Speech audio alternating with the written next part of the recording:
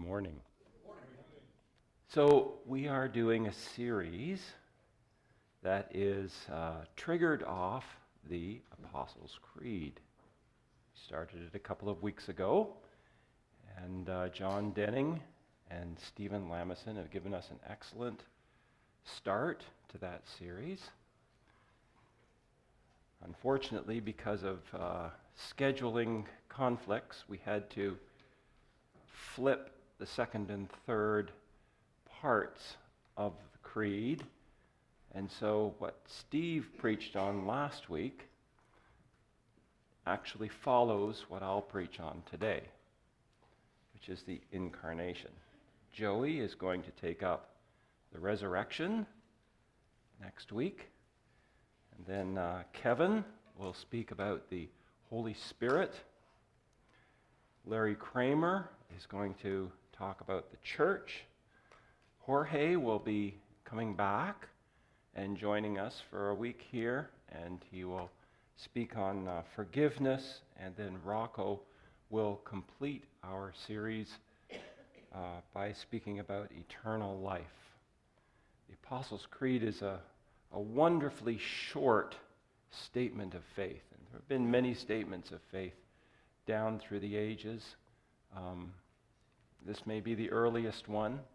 John suggested when he was preaching that it's possible that it goes back into the very first century AD. Many churches have statements of faith, and there are other statements of faith that are also called creeds. But this one is nice because it's short, and it has all the important doctrines in it. So we thought it would be a great idea to do a summer series on the fundamental, important doctrines in the Christian faith. These are the things that there is no compromise about. These are the things that are fundamental to our faith, that define us as Christians. And perhaps nothing defines us more than the one that we'll discuss today, namely the incarnation. Let me read the Apostles' Creed. I believe in God, the Father Almighty, creator of heaven and earth. And remember, as I'm reading this, the idea of a creed, is that it's something that anybody can memorize. It's not hard. It's about the same length as Psalm 23, let's say. So it's not hard. And back in the time when these creeds were written down, believers did not have written scriptures. They didn't have a Bible that they brought to church with them. They didn't have a row of Bibles on their bookshelf at home like many of us do. And so how were they to remember the things that they were supposed to believe? Well, very simply, just memorize something like this statement of faith. So let me read it. I believe in God, the Father Almighty, creator of heaven and earth. I believe in Jesus Christ, his only Son, our Lord, who was conceived by the Holy Spirit, born of the Virgin Mary, suffered under Pontius Pilate, was crucified, died, and was buried. He descended to the dead. On the third day he rose again. He ascended into heaven. He is seated at the right hand of the Father, and he will come to judge the living and the dead. I believe in the Holy Spirit, the holy universal church, the communion of saints, the forgiveness of sins, the resurrection of the body, and the life everlasting. It's pretty concise, isn't it? But it's got all the important elements in there, all the things that we believe. The one that we'll take up today is the second section, which is, I believe in Jesus Christ, his only Son, our Lord, who was conceived by the Holy Spirit, born of the Virgin Mary. And this is really about the incarnation. Incarnation is a word that we kind of throw around, but what does it really mean? If you look up the definition in the dictionary, depending on your dictionary, the one I looked up said, a person who embodies in the flesh a deity, spirit, or abstract quality.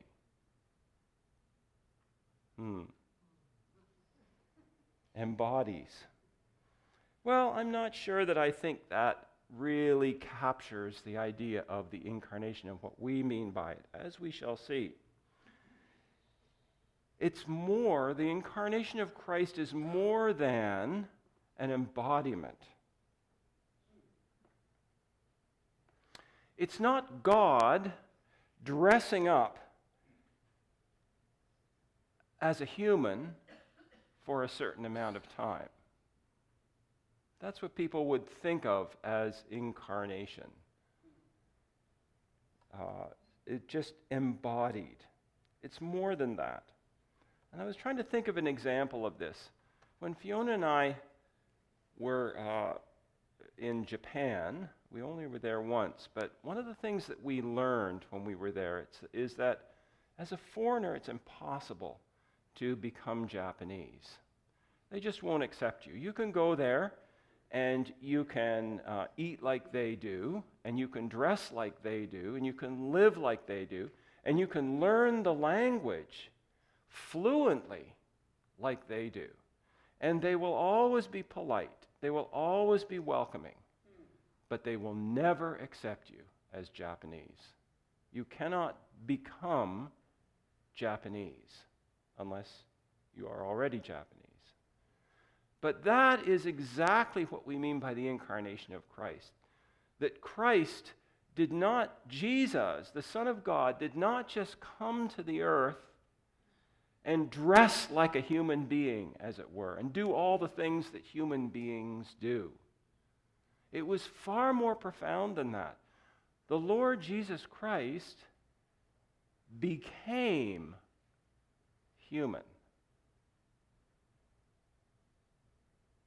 He didn't appear to be human. He wasn't the embodiment of a human, but he was human. We need to reflect on that, and that's what we'll do this morning. Here's another way we might say our little section today. There is a person, a human being, and we call him Jesus Christ. He is the promised one. We affirm that this person is God, Son and Lord, Son of God. We affirm that this person is man, conceived and born, Son of man, Son of God, Son of man. In fact, near the end of John's Gospel, he writes this, "But these things are written so that you may believe that Jesus is the Christ, the Son of God, and that by believing you may have life in his name." Now, if we take that apart, we see that what John is saying there is that fundamental to the Christian faith is the belief that Jesus is the Son of God. This is a dividing point. If you do not believe this, that Jesus is the Son of God, then I can categorically say that you are not a Christian. You may enjoy all the trappings of Christianity, but if you don't believe this, then you don't have life in his name. But these are written so that you may believe that Jesus is the Christ, the Son of God, and that by believing you may have life in his name. So let's take apart our section in 4 pieces. We'll do Jesus Christ, his only Son, our Lord, and then who was conceived by the Holy Spirit, born of the Virgin Mary. Jesus Christ.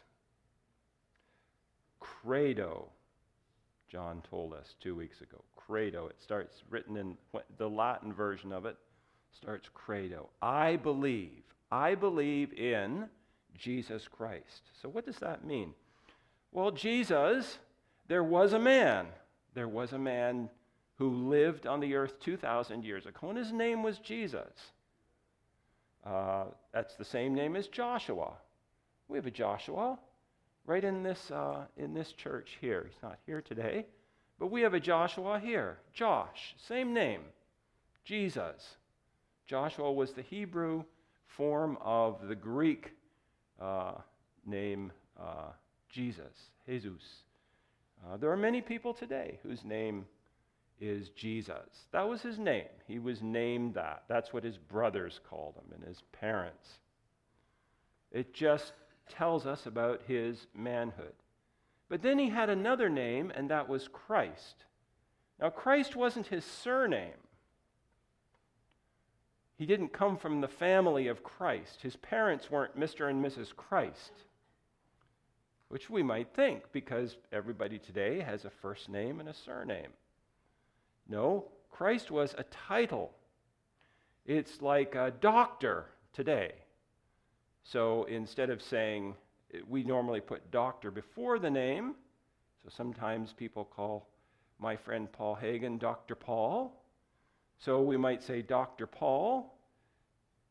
We could have, if Jesus were here, we might call him Messiah Jesus because it was his title. Messiah is a title. It's an indication not of what his name is, but of who he is, what he is. What does Messiah mean? Well, Messiah means the promised one. Messiah is a word that comes many times in the Bible. He was the promised one of the Old Testament.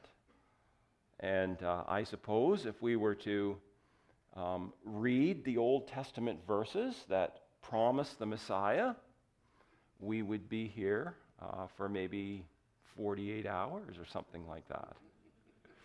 There are many, many references to the promised one in the Old Testament. I think of Psalm 24, which I believe someone read in our earlier meeting this morning. Who is this King of glory? That speaks about the promised one, the Messiah. Isaiah 53 gives us another whole perspective on the promised one. He was wounded for our transgressions. He was bruised for our iniquities. A whole different picture of the promised one, and yet the same one. The people who lived at the time that Jesus did in the land of Israel all expected to see the Messiah. Well, at least they expected the Messiah to come, and they hoped he would come in their time, but they expected him. It was part of the culture, of the Jewish culture, that there was a promised Messiah that everyone was expecting. Someday that Messiah would come. And it was burned into them, as it were, as you might say with computers nowadays. It was burned into them that the Messiah was coming someday. And so when I say I believe in Jesus Christ, what I'm saying is that man, that particular man whose name was Joshua, Jesus, that particular man was the Messiah. He was the one who had been promised. It's a startling claim, isn't it? That this particular one is the Messiah. Of all the people that had lived in the hundreds, thousands of years that these prophecies has been made before that, of all of those people, this was the one that had been promised. This humble, quiet man who grew up in very humble circumstances was the Messiah. And so I believe in Jesus, the Messiah, Messiah Jesus, the promised Jesus. I believe in Jesus Christ, his only Son. That is a phrase that's just full of meaning. His only Son. Now we can take that directly, if we like, from the Bible. That is in John 3:16. For God so loved the world that he gave his only begotten Son. Those two words, only begotten actually translate just one Greek word.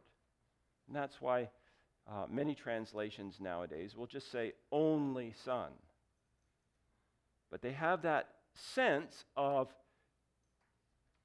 only unique Son. And they don't, the word in Greek doesn't refer so much to the idea of birth as it does to the idea of relationship. He is the unique person who is related to God, related to the Father, to God, as a father, as we might think of a father related to a son. But that's just a way for us to think about it. It's not that he's actually a born son of God. In fact, there is these concepts about Christ and about his deity and his humanity, they're so difficult to get our heads around that they've been the source of many heresies, almost since the very beginning of Christianity. One of the great heresies was the heresy of Arianism. And the idea of Arianism was the belief that because he was the only begotten Son, that he had been created, that there was some time in the past when he didn't exist, and then he became existing. He became the Son. And this is a heresy. In fact, it was corrected specifically in a later creed, the Nicene Creed from the year 325, in which the writers of that creed expanded a little bit, and they said, we believe in one Lord, Jesus Christ, the only Son of God, now listen to this, eternally begotten of the Father. Eternally begotten of the Father. God from God, light from light, true God from true God, begotten, not made, of one being with the Father. And so the idea of Son and Father, you know, the Apostles' Creed brings out the Trinity. And we do believe that God expresses himself as a Trinity. He's one God, but we see him in three persons. And this comes out very clearly in the Creed. And I like the fact that it doesn't use the word Trinity, because the Bible never uses the word Trinity. And so it's very biblical. But it talks at the beginning about the Father, and then about the Son, and I believe in the Holy Spirit. So it's got all three of these in here. Now the Trinity is very hard to understand. It's a hard concept to get our minds around. How three can be one at the same time. There are some people who would say that we worship three gods. Not one God, but three gods.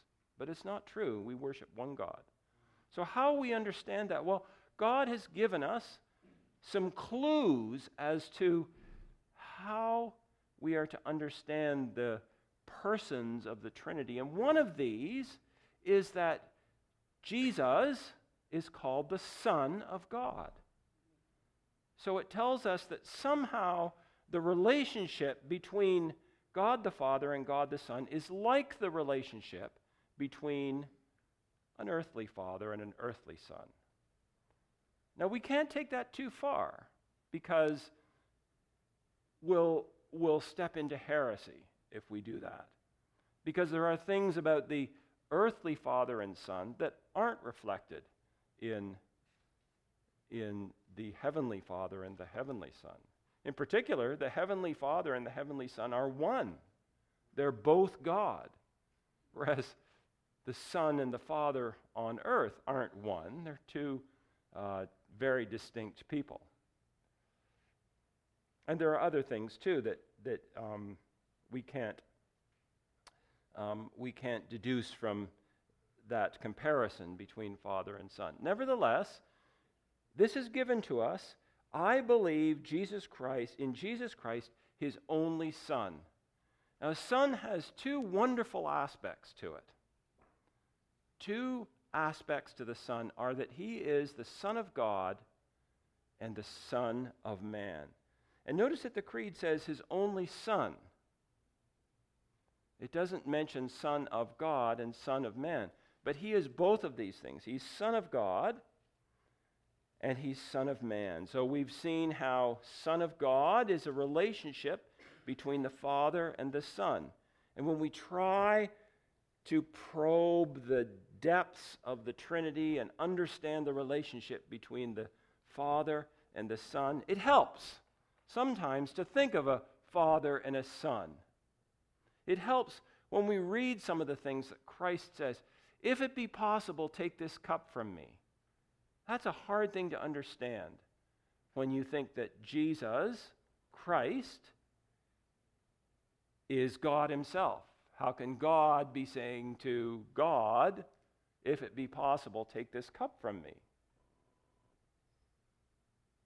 It helps somewhat to think of the relationship between the Father and the Son. So he was the Son of God.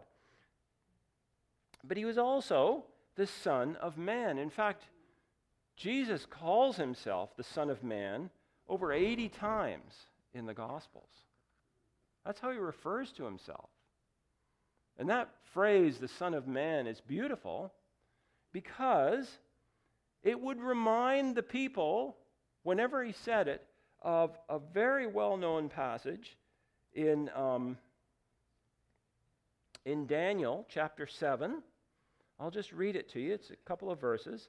And I saw in the night visions, and behold, with the clouds of heaven there came one like a son of man, and he came to the Ancient of Days and was presented before him. And to him was given dominion and glory and a kingdom that all peoples, nations, and languages should serve him. His dominion is an everlasting dominion which shall not pass away, and his kingdom one that shall not be destroyed. One of the great references to the Messiah, the promised one. And in that passage, he is called the Son of Man. And even the common man among the Jewish people going to the synagogue week after week would have heard that scripture mentioned. And when the Lord Jesus walked on the earth, he called himself the Son of Man, and it would bring to mind this idea that he was the Messiah. He was making a claim to be the Messiah. But the other lovely thing about that phrase, the Son of Man, is that it also speaks about his humanity. A son of man is yet another human, right? So by calling himself the Son of Man, in the context there, in the Jewish nation, he was at the same time claiming to be human and claiming to be God.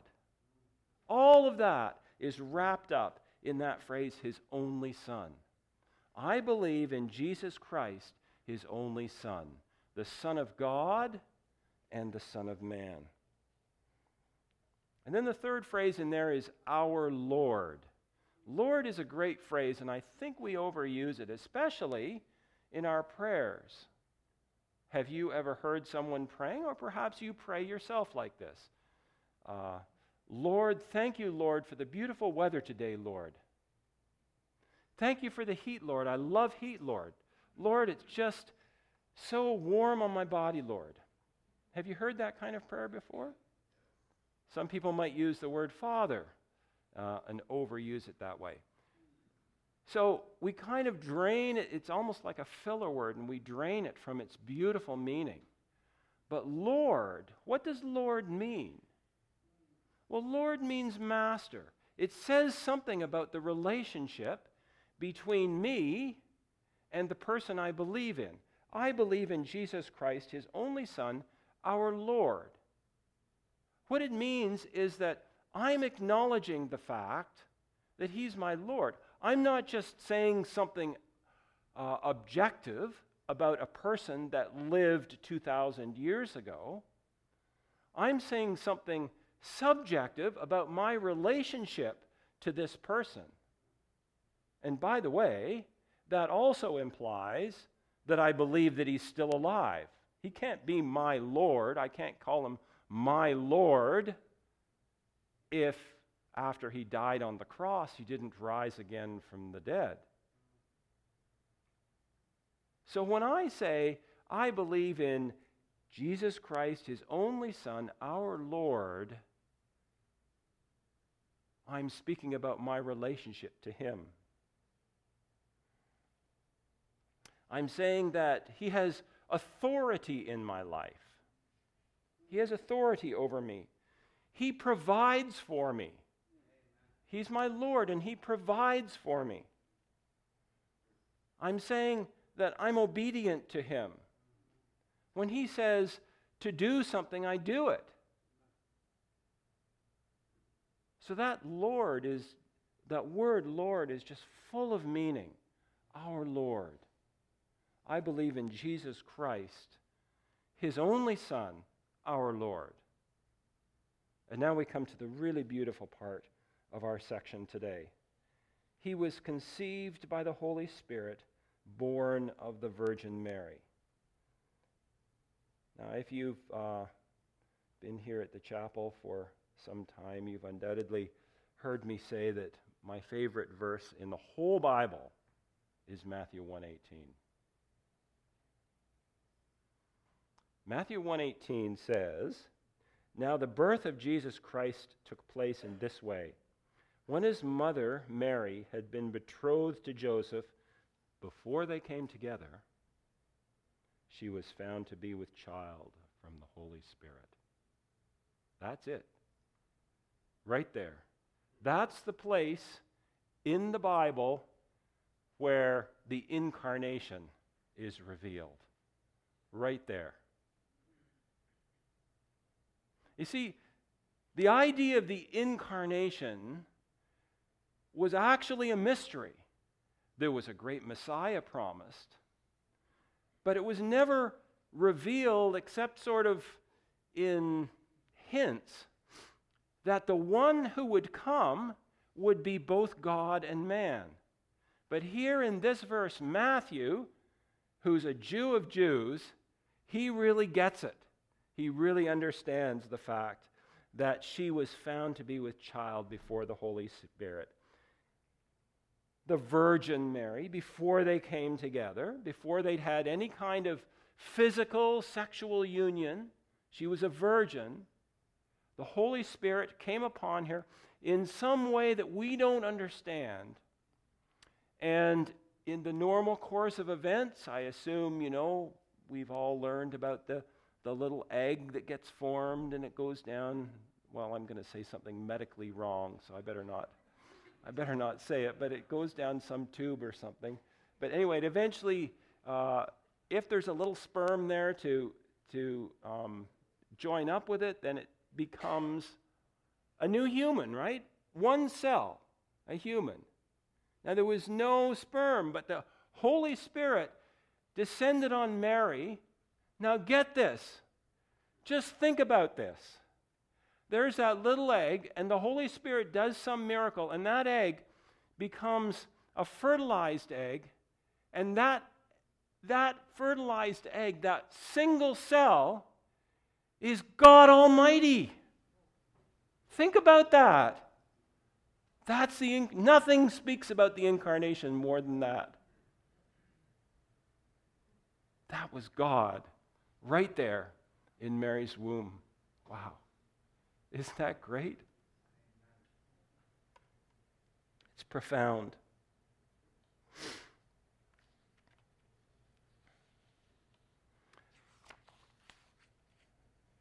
Jesus is God Almighty. John chapter 1 verse 1 tells us that. In the beginning was the Word, and the Word was, the Word being Christ, of course, the Logos. The Word was with God, and the Word was God. He was God Almighty. He was the author of life. Someone read that verse too earlier this morning. in I think it was Stephen, in Acts 3:15. Peter, when he was preaching, called him the author of life. He was the creator. In Colossians, Paul talks about him in Colossians 1:16 and tells us that through him and for him and by him, all things were created.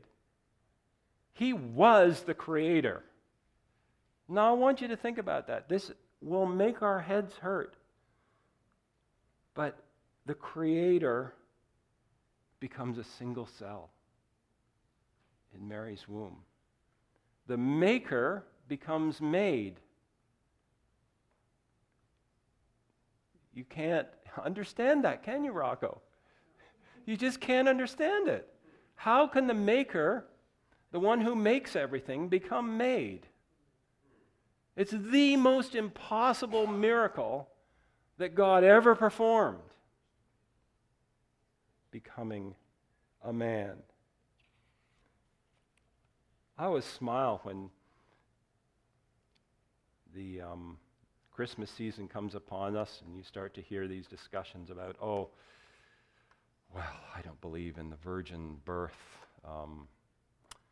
And it's scientific, and we know that a virgin can't get pregnant. But that is a tiny, tiny miracle compared to Jesus becoming man. You see, there's two miracles going on there. One of them is that a virgin became pregnant. Yes, that's surprising. But it's nothing compared with the person she became pregnant with, who was God Almighty. That's the essence of the incarnation right there. And if you can believe in this impossibility, and you must, if you're to have this abundant life, if you're to be saved, you must believe in it.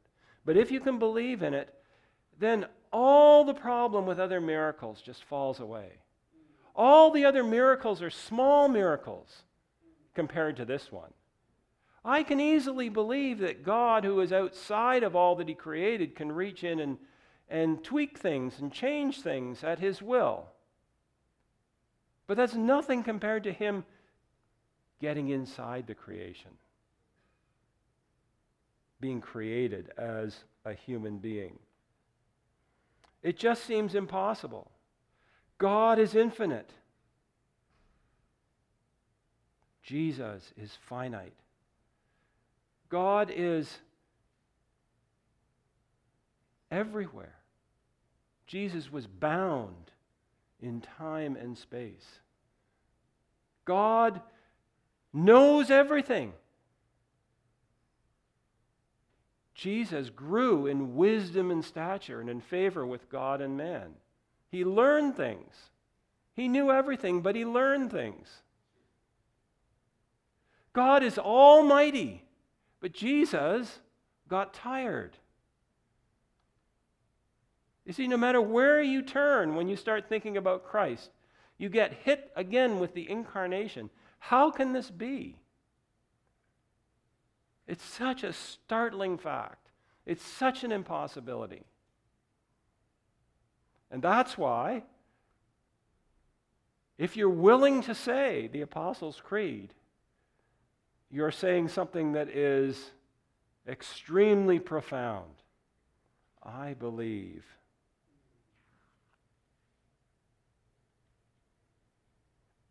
C.S. Lewis said, if the thing happened, it was the central event in the history of the earth, the very thing that the whole story had been about. That's it. Matthew 1:18. That is the center of history right there. The whole story of creation and mankind populating the earth and kings and the nation of Israel and wars and everything that happened before Christ and everything that's happened since. The whole thing centers on this one event, right here when the Holy Spirit came upon Mary and she became pregnant with the God of the universe. Wow, it's just amazing. Nothing is more amazing, more preposterous, more awesome, more difficult to believe than this. But I believe that it's true. People claim to have problems with Christianity. They talk about the problem of evil, the problem of the heathen, the existence of miracles, the resurrection.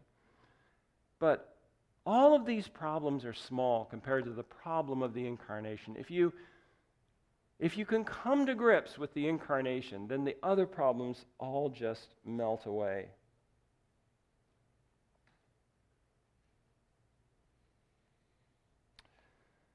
Paul writes in 2 Corinthians 8 and 9, "For you know the grace of our Lord Jesus Christ, that though he was rich, yet for your sake he became poor, so that by his poverty you might become rich." Why did he do this? Well, we'll be taking that up later in the summer. But the answer is right there, so that by his poverty you might become rich. And I say that this demands a response. You can't ignore it. You can't say, "Oh, that's interesting." Because if it's true, it changes everything. It gives us a completely different perspective on the world than if it's false. We have to respond to it. Every person has to respond to this. The incarnation. There is no middle ground.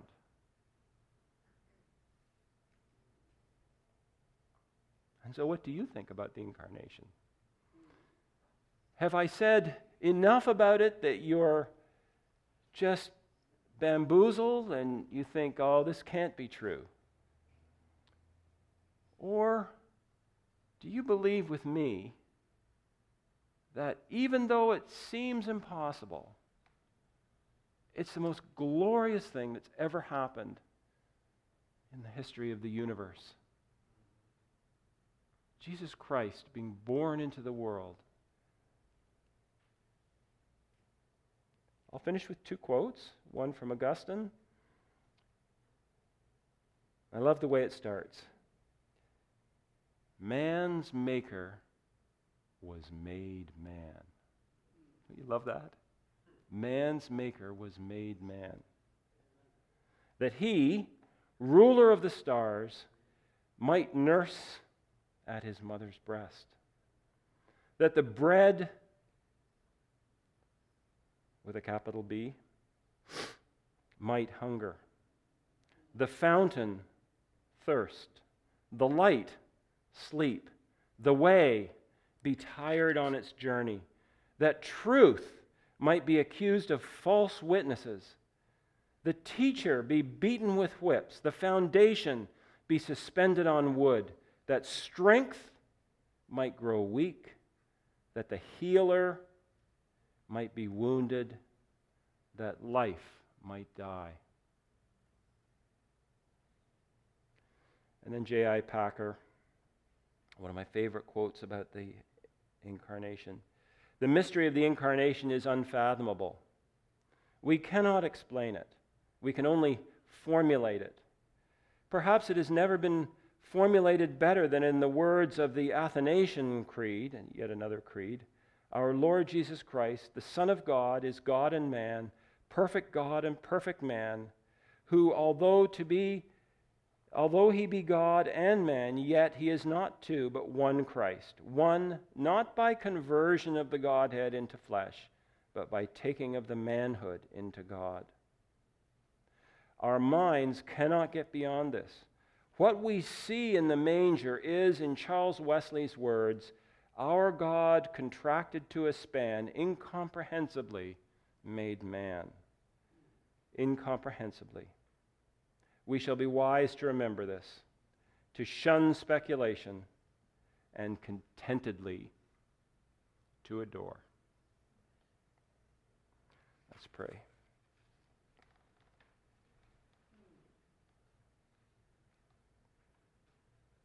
Our Lord Jesus Christ, we love you, and yet we're perplexed by how it could ever be possible for you, the supreme Son of God, the creator of all that we see around us, to become a created one, to take manhood into yourself, to become man. But we affirm again that we believe in you. You are the promised one. You are the Messiah. You are the one that the whole story has been about. And we humbly bow before you and accept that fact and ask you in our lives to be our Lord. Amen.